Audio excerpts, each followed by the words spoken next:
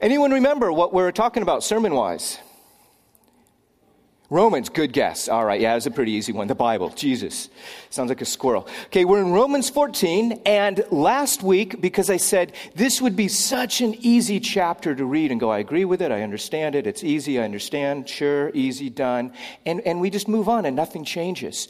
But the reason chapter 14 is in chapter 14 is because it comes at the end of Romans, and Romans is the book that talks about salvation, talks about God, talks about our need of the Almighty.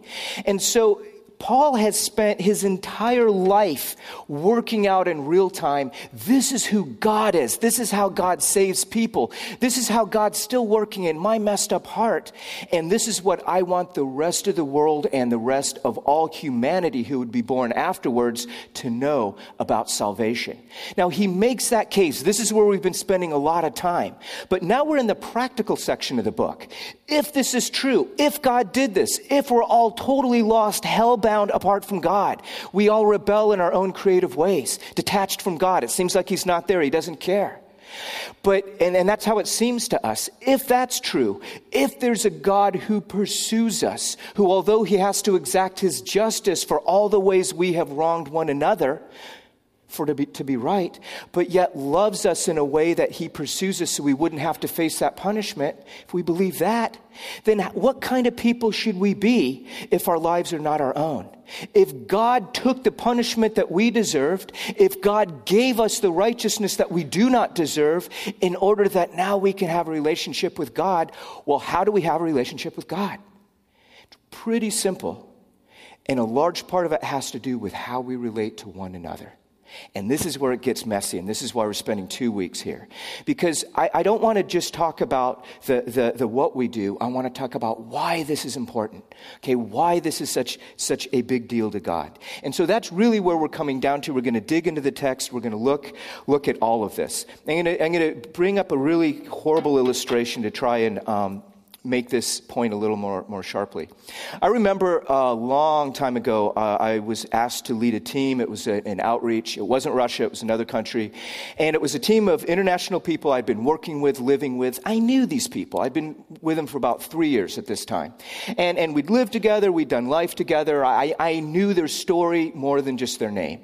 And I was leading this trip, and we're going in to this area that had really not had a lot of success with Christians. And the reason had been it was this teacher training college in the capital or near the capital of this country. And it was a large, famous teacher training college, but it was just known, it was just pagan central. It was just party. It was like the ultimate party school in this country. And the church hadn't been able to have any inroads, but they had these foreign mission groups that were able to have some success. But they'd all ended up running away and just ignoring these people because it got too difficult. And so there was a lot of jaded attitudes in terms of Christ. And yeah, Christians are, as long as you do things their way, they're fine. But as soon as we ask them to do things our way, they run. And so we're going to be the different team. We're going to go in and show no matter what happens, we're going to be there. We're going to love people. We're going to speak the truth. Yeah, so naive. Anyway, What ended up happening was it was this cultural celebration where we would do cultural things from the different cultures we had represented. We had about 20 different nationalities, maybe a little less. And then they would do cultural stuff from their country. And so they were teaching us words. And I should have known this was going to go sideways with the words that they're teaching. Kiss, hug, get lucky. This was long before Daft Punk. This was, the words were kind of going down a certain pathway. And I'm like, I wouldn't have picked those words, but whatever. We're rolling with this. And so we've been praying this through. We're going to be here no matter what. Well, we did give a strong gospel presentation. And they said, great, we'd like to consider this. And now we're going to do what we love to do every Friday night. The doors close, the lights go down, the music's cranked up, all this cognac's brought out, all these prophylactics are brought out, and it's just party time. And we're just kind of in the middle of this going, what do we do?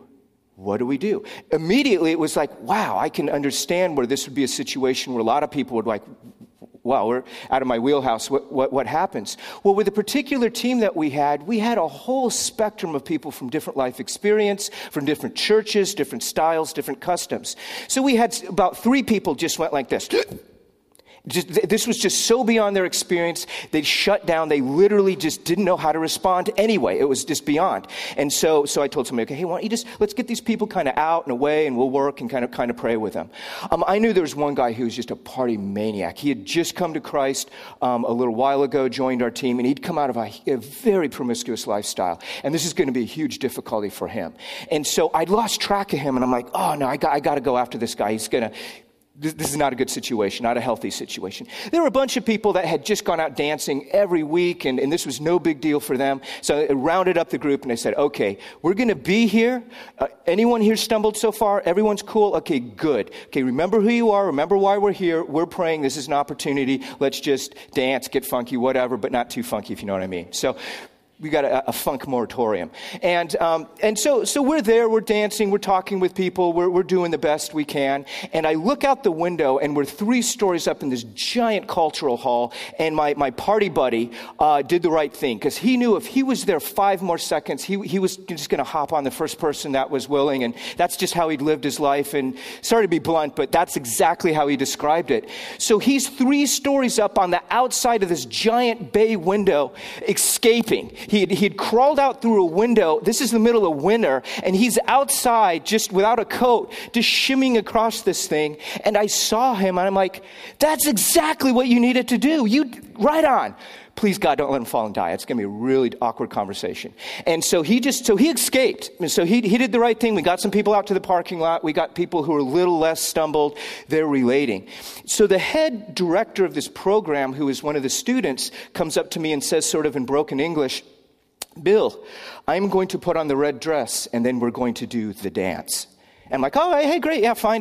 Because I'm thinking 100 different things, and where is everybody? And all of a sudden, I'm about 5 minutes later, I'm going, exactly what dance did she have in mind? The dance. Now things are starting to get a little crazy. And so she comes up, and she just wanted to do this kind of formal waltz thing. All right, cultural, fine, whatever. But then she says, hey, can you come back here? I want to ask you some questions. Well, I'd been tracking 20 different people, and these people here, and these people are talking, and these people are praying, and this is all good. So I'm not even thinking. So I'm wandering back into the dorm areas of this teacher training college. And I remember the local mission leader saying, this is the worst place. This is just such a bad, Christians don't go here, and all that. And I'm just going, I guess this is the place he was talking about. Again, I'm like operating, 10 different planes here. So she leads me into her bedroom. I'm not thinking, shuts the door. I'm still not thinking. We sit down on the bed, and then all of a sudden it hits me. Deja vu. You didn't come out of fraternity party lifestyle. So I'm like, I've seen this movie before.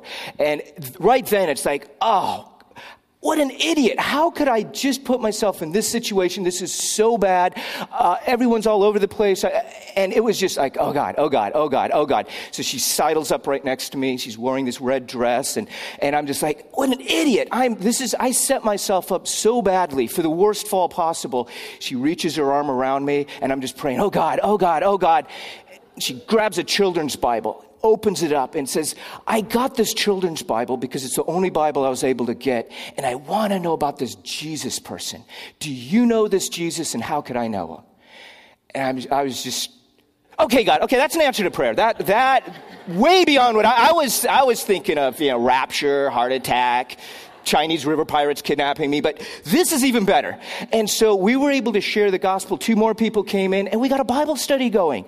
And there was a Bible study established that the local church could come in and follow up, and it was established because some people were willing to put their particular things aside to reach out. Now, there was a whole lot of different Christians that were all there.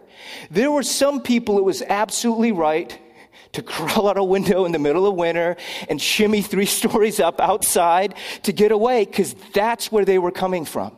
There were some people that needed to go because this was just so far beyond anything. They had no context, and we needed to get them out of there. And there were some people that were just, just getting down with it and getting funky. That wasn't me dancing, by the way. And they were just able to really connect and relate, and even with my stupidity, God was still able to redeem that. And this is the church in action, where there's all sorts of things going on. Now, I gave an example outside the church, and where we can think, oh, well, I'll just pick and choose where I go and where I don't go based on how I read the Bible. But the problem's much more pronounced inside church with brothers and sisters in Christ, with people that are calling upon the same God who should know better. Why don't they do things the way I do them? Why don't they read the Bible the way I read it? And why are they always wrong? And it's a burden being right all the time. It's just, but I'll bear it for you because I love you. Our intentional unity with others speaks volumes about God's unity with man. People ask, show us the Father. They asked this when Jesus was there. In fact, one of his disciples asked Jesus, show us the Father. He's like, lost and broken world wants to know, has God abandoned us? Has God left us in our own mess? Does he even care? Or is God close? Is he near? Is he doing something about it? And if so, how? And one of the greatest ways we can answer that question is how well we're able to come together and unify what would not be possible in just human terms. That the amount of unity that we can show a world that is predicated on divisions and compartmentalization and everyone separate and I this and I that and we're just more and more self. Then we show there's a God who came near, a God who's doing it differently, a God who's going against the grain of our hearts and our desire to pull away because it's too difficult or in our pain. And so how we relate to one another is directly related to how people see the reality of God in this world.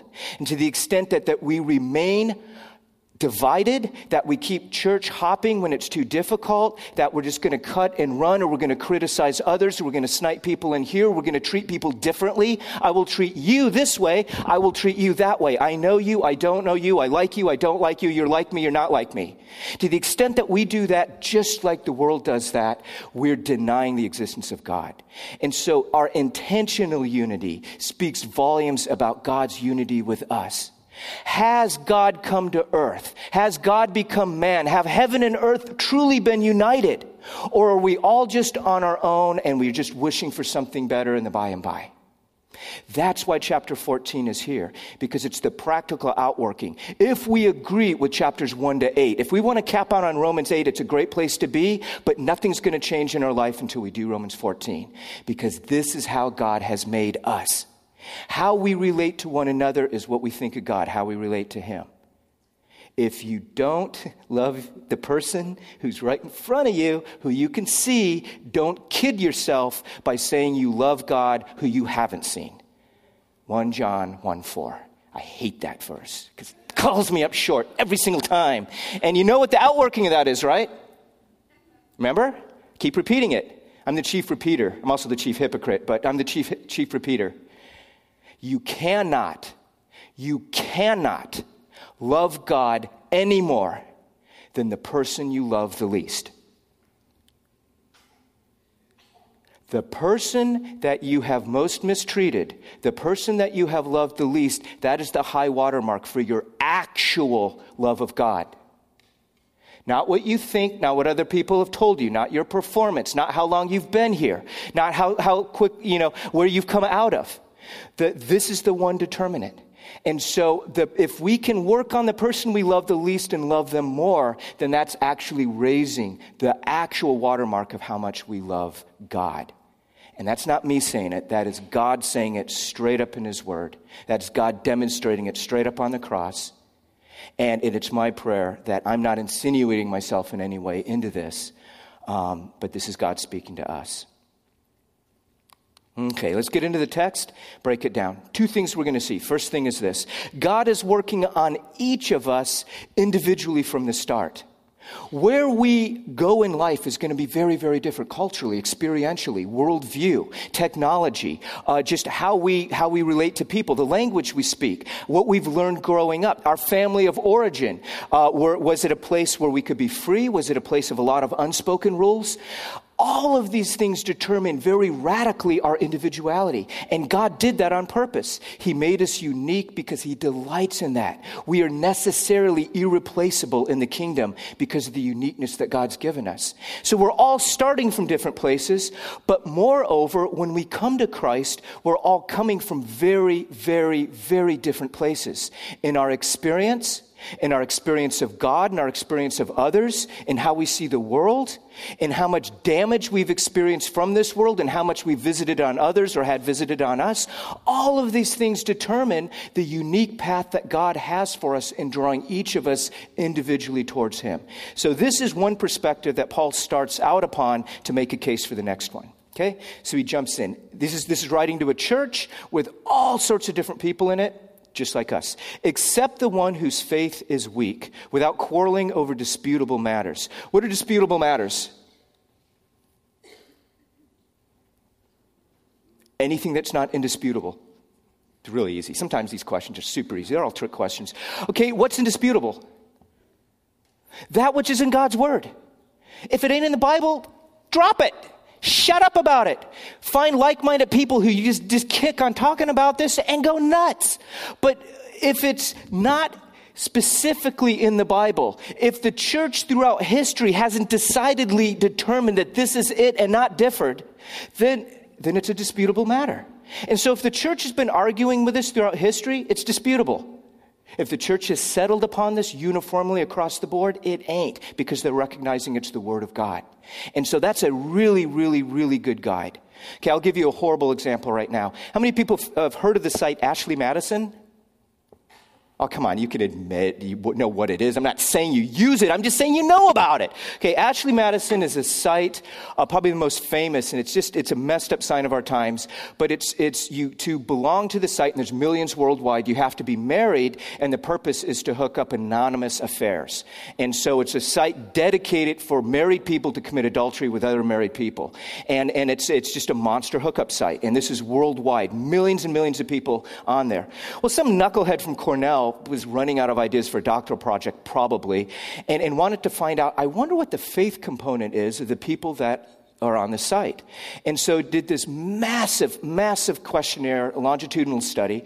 105,000 people responded, 60,000 of them from the United States. Okay? This is so bad. 23% of the respondents said that they were Catholic. 23% said that they were Protestant. But do you know what the number one self-selected, self-identified group was? Evangelical, born-again Christians, 25%. Seventh commandment is not a disputable matter, folks, at all. And whatever justification, games, needs, want, all of this is not a disputable matter. And yet the church is making it a disputable matter, okay? 75% of the 105,000 people that responded self-identified as Christian. I pray regularly. I know Jesus is my Lord and Savior. And yet, and I need, and blah, blah, blah, blah, blah. So either way, we have to be careful with what we make a disputable matter and an indisputable matter. It's just as deadly and caustic to take something that's clear in the Word and say it's up for grabs as to take something that's not in the Word and say, no, we all have to do this. And that's what the early church was wrestling with, and that's what we still wrestle with. Okay, so how do we find the balance between what is the indisputable stuff and what are all the rest of the stuff? Because one person's indisputable matter is somebody else's option list. Okay, let's move on. We'll see where we're going. One person's faith allows them to eat anything, but another whose faith is weak eats only vegetables. The one who eats everything must not treat with contempt the one who does not, and the one who does not eat everything must not judge the one who does. For God has accepted them, emphasis both. Who are you to judge someone else's servant? To their own master, servants stand or fall. And they will stand, for the Lord is able to make them stand, i.e., the weak, the strong, doesn't matter, they're both the Lord's servant. One person considers one day more sacred than another. Another considers every day alike. They're not here today. Each of them should be fully convinced in their own mind. Whoever regards one day as special, God bless you for being here, does so to the Lord. Whoever eats meat does so to the Lord, for they give thanks to the Lord. Whoever abstains does so to the Lord and gives thanks to God. For none of us lives for ourselves alone, although we think we might. None of us dies for ourselves alone, although it seems we do. If we live for the Lord. If we die for the Lord. So whether we live or die, that's kind of your brackets. You're born, you die, right? Everything in between is assumed. So whether we live, whether we die, and everything else we do between that point, we belong to the Lord. For this very reason, Christ died and returned to life so that he might be the Lord of both the dead and the living. He might be Lord over every aspect of our life, over every treatment of others, over every principal position we've taken, over every outworking of faith, every one another, every way we've treated every single person, that he might be the Lord over that. Jesus is my Lord and personal Savior is an American statement only, guys. It is. Because we're the only country in the world that has framed in our Declaration of Independence, we hold these truths to be self-evident, that all men are endowed with certain inalienable rights by their Creator. Among these are life, liberty, and the pursuit of happiness. Life? That's all over God's word. Liberty? Absolutely. If the Son has set you free, you are free indeed. Pursuit of happiness? It's hedonism. It's not in the Bible at all. We've enshrouded it. We've made it a value. We've made it a right. We've made it a thing. And so it's my personal Savior to give me my personal pursuit of happiness. And so God, you're not coming through to me because I'm not happy. And we get disappointed with God, and we really get disappointed with one another. And so Paul seeks to correct this. Okay, I ask you to read through this, so I'm not going to keep going back to the text. I'm hoping it's pretty familiar. Romans 14, some definitions. Okay, what Paul means when he talks about those who are strong in faith, okay? What do you think he means? This is the audience participation part of the... What do you think he means? The strong in faith. Well, if you think of someone who's strong in faith, what comes to mind? Pardon? You're sure? Okay, you have an assurance? Certainty? Okay, that's good, but it can't be just that. Lots of people have been assured and wrong. Hitler, for example, was really committed to his mission, but probably the wrong one. So you need to know you can't be a double-souled person going both ways. So you want to be sure. That's important. What else? Good deeds. Okay, your life has to show. You got to walk what you talk. Okay, so there's got to be congruency in life. Absolutely. What else? Pardon? You what? You are established in what you believe. Yeah, there is a sense of consistency in the faith. These are all necessary and good. I add one more. Those who've moved beyond a concrete understanding of faith that relies on external distinctions, the secular and the sacred. Okay, if we're still making distinctions, this is worldly, this is godly, this is secular, this is sacred, this is of God and unto God and brownie points for God, and this is just of the world and wasted time. If we're still making those distinctions, we're still immature in our faith. And this is what Paul says very clearly. 2 chapters in 1 Corinthians, 1 chapter here.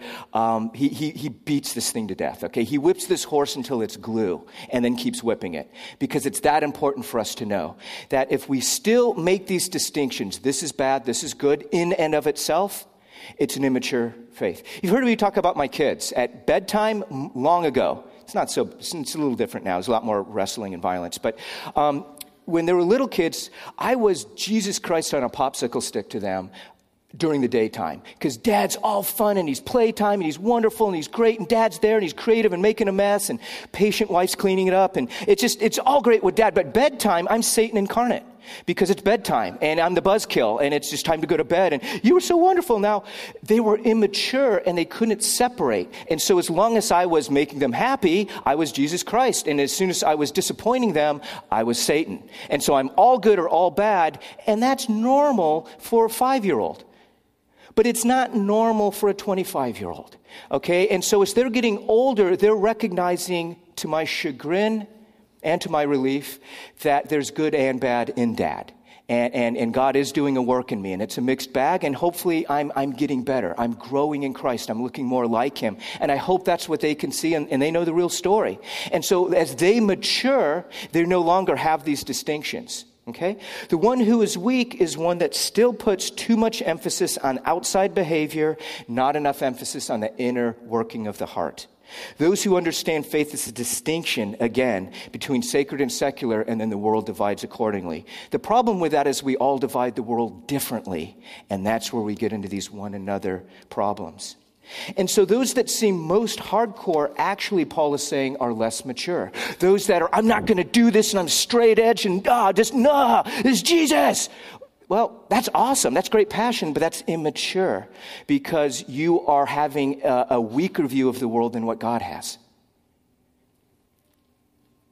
Jesus cuts right to the point when he puts it this way. What goes into someone's mouth does not defile them, but what comes out of their mouth, that is what defiles them. Real simple. Real simple. What comes out of our mouth is how we treat one another. So we're only defiled in our treatment of one another, not in what we're doing to ourselves necessarily. Okay? Begins, first verse in this, accept the weak. Now, he's not just talking about the weak that I mentioned, those who are less mature in faith, those that are saying, hey, I came out of this experience. And that's okay. That's a natural and a good place to be. We just want to move beyond that. Anyone hear the name Augustine or Augustine? He was a theologian in the early church. He did some wonderful work in theology, and he did some horrible work in theology. Okay, the wonderful work he did was as he's maturing in Christ, he had a robust view of how God works in the world and the security we can have in him. Great stuff. But he came out of such a party lifestyle where he worshiped sex. He had an illegitimate child from a much older lady. He made his living writing erotic poetry. And so he's in the middle of writing this just horribly lewd, erotic limerick, probably from the Nantucket series, if you're familiar. And God spoke to him and just cut him to the core. And he's like, my Lord, my God. And he came to faith. But that area of his life, his sexuality, remained immature to where in his later writings, he would say, as a husband and wife are celebrating the covenant of marriage physically, God has to leave the room because he's so grossed out. That was his theology because that was his experience, and that's how he divided up the world. That is the main reason we have a celibate Catholic priesthood, because of Augustine and because of his immaturity coming out of the party lifestyle. And he couldn't see, this is messed up and bad, but not for the reasons that I'm making it. Because of how it denigrates the image of God in me. That's why it's messed up. Not because the world's divided up into this is always bad no matter what, even sanctified in marriage by Christ, and this is always good no matter what. See, do you see the difference between the immature and the mature view? And God wants to bring us. So he talks about accept the weak, but when he says weak, he's referring to all who are weak. This is God's heart. If we want to grow in Christ, we have to put ourselves in his place. God's heart is for the weak, the downcast, the marginalized, the voiceless, the vulnerable, the widow, the orphan. That is where God is. If you read anything of Scripture, you see that he has a special place, that he is near those that have the least. The Beatitudes scream that those who are most happy, Makarios, it's translated blessed, happy would probably be better. Those who are most engaged and pumped and blessed by God are the ones that have the least, because they have the least amount of stuff to get in the way. They're stripped so they can feel their real need of God. Blessed are the poor in spirit. Blessed are the downcast. Blessed are those who hunger and thirst for the righteousness. Blessed are those who are persecuted. There's less things to get in the way, and so God can do a work. And so he says, accept the weak, consider the weak, think about the weak, because this is the closest group that God gets to. So when Christ says, come follow me, we got to go where he is. Consider the weak. Consider those not as engaged or as mature as you. And this is God's heart, and this is where he's going. It's a disposition of the heart, not a set of instructions or kind of a behavioral group dynamic in the church. So Paul lists two examples. He talks about people who eat meat and people who don't, and people that consider one day more special and one day don't. So he's speaking to his group. He's speaking to the people that he has here. There were those that came out of a weak background or the pagan background, and their experience with eating meat, there were no butcher shops, there was no, meat section in the deli.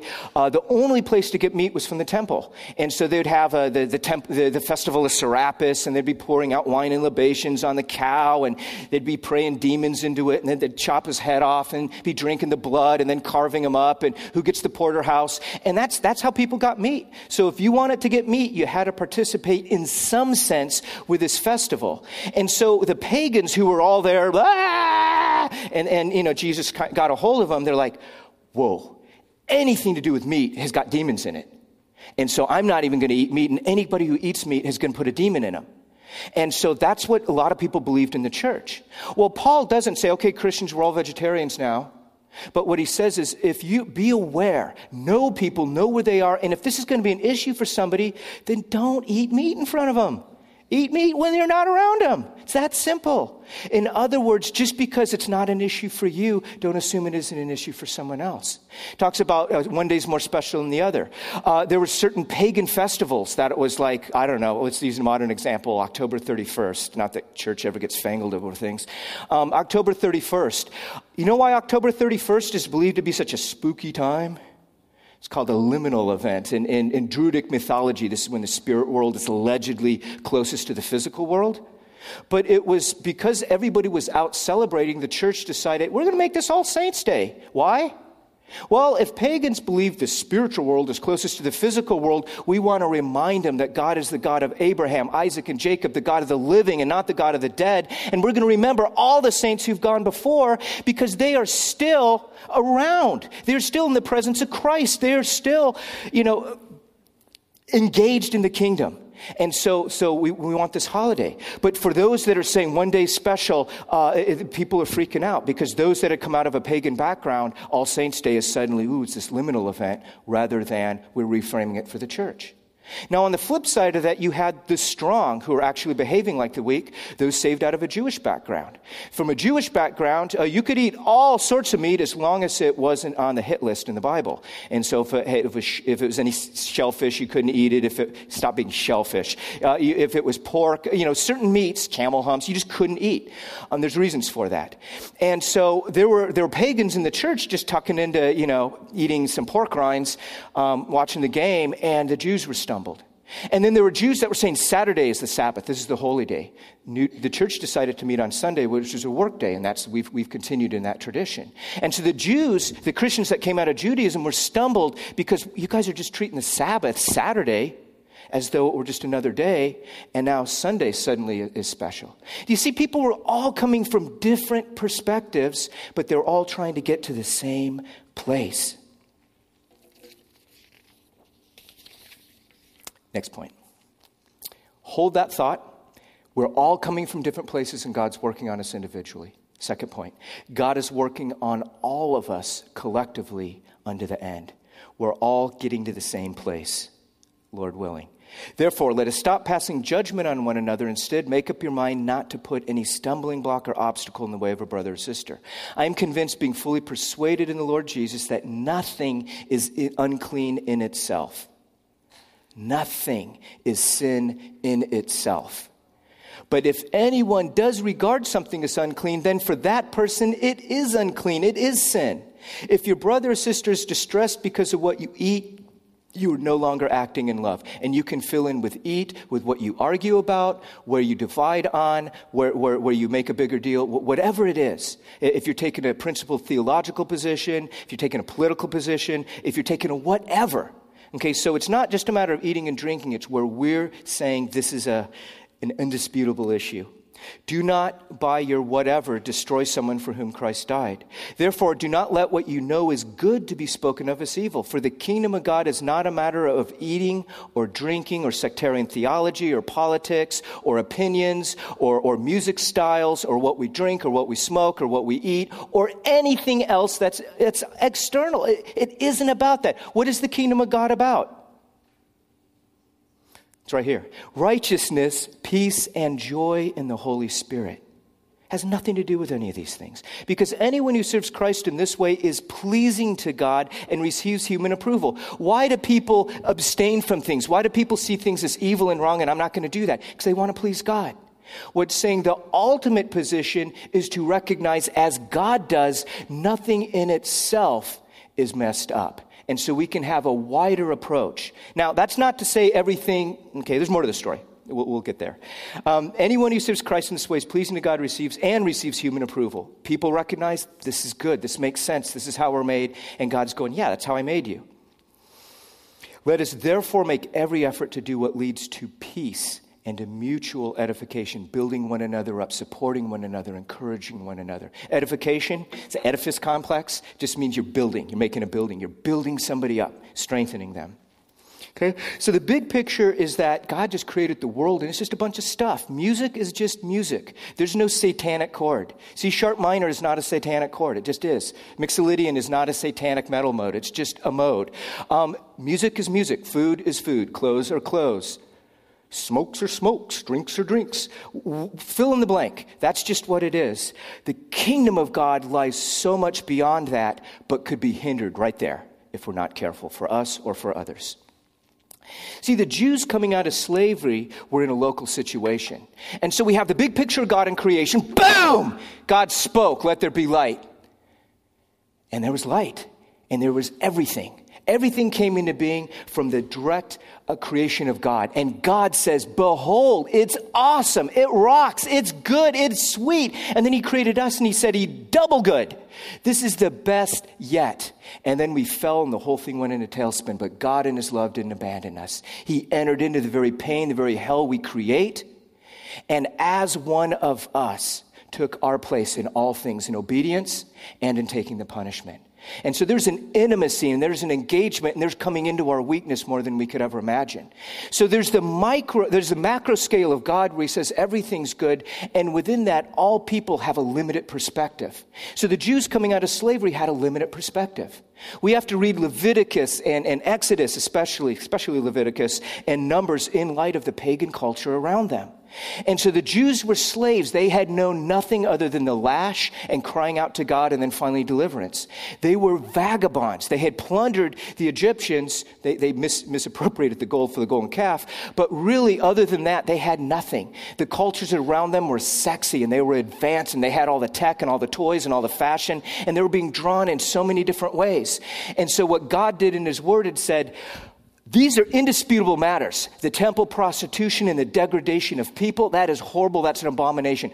Offering kids to Moloch, that is absolutely the opposite of who I am. The way that people exploit and take lands and expand houses and do all these things at the expense of others, that's not what I'm about. And so God laid out the law, but he also recognized his people had limited perspective. They had blinders. They were little kids. Daddy's all good and all bad, and they needed help. So he wired 612 mitzvot, commandments, into his word to protect them. And he said, you know what? The pagans that are actually torturing their kids, they got started by gouging, by doing tattoos and they were shaving, and doing other things because that was the ritual center of power in their religion. I don't want you even playing with that and messing around. Okay, there's nothing wrong with getting tatted up or cutting your beard or not having the dreidels or the locks or all these other things, but I want you to take one step back from that because you're still little kids. You're coming out of slavery and you don't know. And I don't want you getting messed up. Don't eat these foods because they are associated with pagan sacrifice. Don't go in for these practices. These practices aren't wrong, but they're also used for these evil things. And because you guys are kids, if you start messing around here, it's just a matter of time before you get here. So he treated them as little kids and he said, I love you. Here, this is the stuff you need to know. And we're going to put on some training wheels and we're going to take a step back so you can learn to trust me first and foremost, and then we'll work on the rest. And so the laws were a tutor, were a nanny, literally, to lead us to Christ. This is Galatians 1. Okay, so all of the law was just basically how do we not get stuck in quicksand so we can be set free in Christ. Okay, and if we see the word and the law that way, there's a freedom to that rather than being enslaved. Peter had to learn this lesson. He was on the roof. He's fasting. He's praying, and all of a sudden he has this image of the sheet coming down. All the stuff he was told as a good Jewish boy never to eat. Chow down, dude. Tuck in there. Get some tapatio. Grab that llama and just go medieval on it. And he's like, Lord, may it never be. And he's saying, I sanctified everything. Go for it. Well, Peter got the lesson because just after the vision, the most famous pagan in the land the first Marine, actually, Cornelius of the Italian unit, wants audience with him to hear the gospel. Peter got this lesson because in the Gospel of Mark, which is Peter's story, when he recounts Jesus' teaching on all foods, the verse that I just quoted, the Matthew version of it, it's not what goes in the mouth, but goes out that defiles you. Peter adds this. He says, and in doing this, Jesus pronounced that all foods are clean, comma, and that all people are clean. Okay, that was the lesson. That it wasn't having to divide people up. These are bad people. These are good people. These are the goy. These are the Jew. These are people going to hell. These are people going to heaven. These are people. No distinctions whatsoever. You used to do this with food because food is food. Food's just food. No big deal. But for you Jews, because you were slaves, because you were immature, you had a weak faith initially, I put the training wheels on. But that was in order for you to see, the issue really isn't about food. It's about a heart and it's about people. So when you can get that, go nuts. And that was the New Testament church. That was Pentecost. More on that later. And the same with us. See, the Jews had a limited perspective that was under this big picture. Every one of us individually has the same limited perspective. That God has the perspective, it's all good, I created it, nothing in and of itself is bad. But because of our individual backgrounds, were we extremely out of control with our bodies or with our livers or with any other part of us, then that's going to be a very different place from somebody who hasn't dealt with those issues, hasn't dealt with those violations and all of that. Did we grow up in a house that we could share and were free, or we were repressed? Was it fair? Was it unfair? Was it good? Was it bad? All of these things are a limited perspective under the big picture. So all of us starts from a place of weakness. All of us, when we come to Christ, have our own grid, our own paint by number for the world. This is evil, this is good. But the goal of maturity that Paul's bringing us all to, or trying to in this, laying out the case, is that each of us should be letting go of these things so that we can see no person as unclean, so that we can be front and center, mission forward, same as Jesus had. See, here's the kick. You've probably seen this example before. We all start on the outside. God's on the inside. Okay, pure unity on the inside. All of us couldn't be more different from God and more different from one another as the outer spokes of this wheel, right? But as each of us individually moves closer to Christ, closer to the center, so imagine just moving along the spokes of the wheel, outer to inner, guess what also happens? We all necessarily get closer to one another. Okay, let me say it the opposite way. If we do not, like opposing magnets, same magnets that oppose, if we do not, for whatever reason, are able to get closer to one another, are we able to get closer to God? No, ain't going to happen. That's why Romans 14 comes after all the theology. If you believe the theology, if you want it operating in your life, this is how it happens. If this doesn't happen, that doesn't happen. Pretty simple. Kingdom of God is not how we look, what we wear, what we think, what we drink. What is the kingdom of God about? Righteousness, peace, and joy in the Spirit. None of that happens when we're making distinctions. None of that happens when we treat different people differently. The only way we have peace, the only way we have unity and joy in the Spirit is everyone is regarded the same way as Christ. So regarding the weak, which all of us are weak in some ways, right? All of us have blind spots. All of us have come from somewhere. All of us have liabilities. None of us has the full angle on the truth, right? So above the umbrella of God, each of us has our own deal. Regarding the weak, I am convinced, being fully persuaded in the Lord Jesus, nothing's unclean in itself. Remember that. But if you regard something as unclean, then for you it's unclean. Drinking a beer, no big deal either way. If you're coming out of alcoholism, that's going to lead you right back where you were. So doing one is going to lead you right back here. It's going to be sin for you. Or maybe you've seen it jack other people up. And in your mind you say, man, no good can come from this. And so even though the reality is it's just ethyl alcohol and water and some hops or whatever, you believe it to be wrong. If you do it, you are sinning now. It is now sin for you. So he says, be aware of your own grid. And you need to listen to that. Because if you're violating that, even though ultimately you're not violating God's word, now you are violating God's word because you believe it to be sin. So you need to be aware of where you are, and we start out there. Engage God where we actually believe, where we actually make judgments. Regarding others, it starts out the context. One who eats everything must not treat with contempt. We'll get to that. The one who does not eat everything, the one who's weaker, must not judge the one who does. For God's accepted them both, you and the other one. How about the strong? Okay, regarding yourself, whatever you believe about these things, hey, it's okay to, I can have a beer, others can. I'm going to talk theology here. These are my political leanings. This is how, whatever it is, I don't care. Whatever the disputable matters are, keep these between yourself and God, and I'd say like-minded people. Blessed is the one who doesn't condemn himself in what he approves. If you're set free by the Son, you are free indeed. Where the Spirit of Christ is, there's the Spirit of liberty. That's the hallmark of Christ. You are blessed. You are good. Rock in that. Don't mess others up. But everything is lawful, not everything is beneficial. Okay, everything might be okay. I can do this. But you have to ask the question, is this helping me? Is this helping others? Know your individual background. Know where it's going to lead you. Not everything builds others up. And so this is the hub around which Paul had already had to work this out in the church of Corinth, which was so divided, and he brings it up again.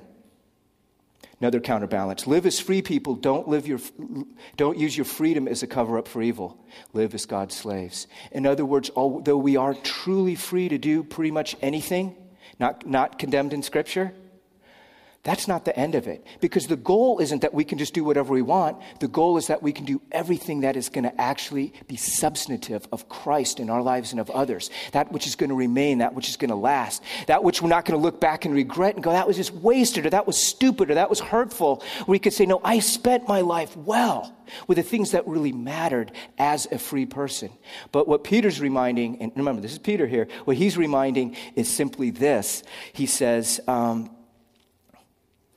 I know I'm still sick, and I can even use the freedom I know in Christ as a mature believer to play games with God, to play games with others, and to try and get away with stuff. I'm not, but there's still that propensity in me. So even if you are mature and consider yourself as such, you can still slip back very easily. We need to be careful. And then finally, do not destroy the work of God for the sake of food or whatever, for your opinion, for you to be whatever. All food's clean. It's wrong for a person to eat anything that causes someone else to stumble. So although whatever you might be doing, there's nothing wrong with it. It's your freedom. Paul says, look, you have to look at the effect on someone else. If it is causing anyone any issue, what's more important? Your pleasure or the other person? Okay, this is the one another. We all have to give stuff up for everyone else. The weak people have to give up judging. The strong people have to give up exacting freedom at the expense of others not along the way. And we all need to remember we are all weak in different areas. Can you guys see my blind spots? You probably can. Can I see them? I can't see my blind spots, but you can. Can you see your blind spots? No. Not even in a mirror, but others can. And so we absolutely need each other if any of us are going to grow beyond immaturity to maturity. It's so easy to pull ourselves, it's just too hard, and so I'm just going to remove myself from the situation. We stop growing in God. I'm going to close, I keep saying this, but I'm going to close with this. It comes down to theologian Dr. Phil. And he says this, and it applies to the church so well. And I'm using the word happy like Jesus used it at the Sermon on the Mount. Blessed are those. Dr. Phil will 90% of the time say this when somebody's confronted with the decisions that they're making and the direction that their life's going and where they really want to go. He says, you got a choice. You can be right or you can be happy, but you can't be both. So if you're going to insist upon your rights and that you were right, you alone have the answer, everyone else is wrong, and you're judged accordingly, you can be right. But you're not going to be happy, nor is anyone around you. You are not going to be blessed. You're not going to be growing in God. Or you can let go of your rights. You can let go of your opinion. You can let go of the disputable matters which separate. And you can be Makarios. You can be blessed. You can connect to your need of God. You can connect to your need of God through one another. And everything is different. You see, when we only look at the external, we miss what God's doing in others.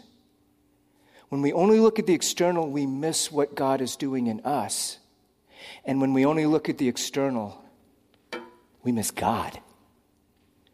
We are going to celebrate communion. I quasi-apologize for the time. I'd like to invite the deacons forward.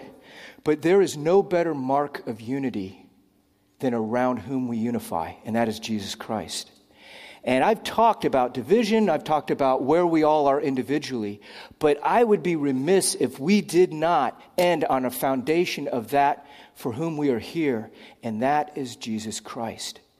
Now, unless you are Scandinavian and Pentecostal, you probably aren't aware that it is Pentecostal Sunday today. And so what is Pentecost? Pentecost was the celebration originally of first fruits. It was giving the very best to God. And in Jewish history, it then became Shavuot. It became the celebration of the giving of the Word of God, giving of the Ten Commandments. And this was the huge festival that happened. And this is the context through which God brought forth the promise of His Spirit. And so He told His disciples, last week we looked at it, remember, wait in the city until you are endued with power from on high so that you can be my witnesses. Okay? Now, all the people that had gathered in the city, they were gathering to worship God, and they had believed they were mature believers. They were celebrating the giving of the Ten Commandments, which divided the world up. There are us righteous Jews, and there are all the godless pagans. And the world divided up very, very easily. All these people from different cultures, different backgrounds, different situations were all gathered together for Pentecost. And the disciples were expectantly waiting. What's the next step? Jesus Christ has defeated death. You've given us hope. You've given us a new heart. You've convinced us of this reality. What's the message? The Spirit of God fell upon them, and they proclaimed the unifying good works of God to everyone. And so what Pentecost is God's Spirit going forth in every believer saying, all people equally stand at the foot of the cross on level ground. We all need Christ. We all need to know Him, to give our lives over to Him, to surrender absolutely everything. And I don't care whether you dance or don't dance, whether you're a Republican or a Democrat, gay, straight, trans, inner, if whatever, whoever, anything, all humanity is at a level playing field at the foot of the cross. We need the saving work of Jesus Christ, and there is none of our distinctions are going to save us or commend us to God. And that is the good news of Christ. Nothing we can do to deserve it, and nothing even in our unfinished business, even in our rough edges, to mess this up. We are secure in Christ, even if we still get this wrong, even if we still hurt, even if we still need to ask forgiveness.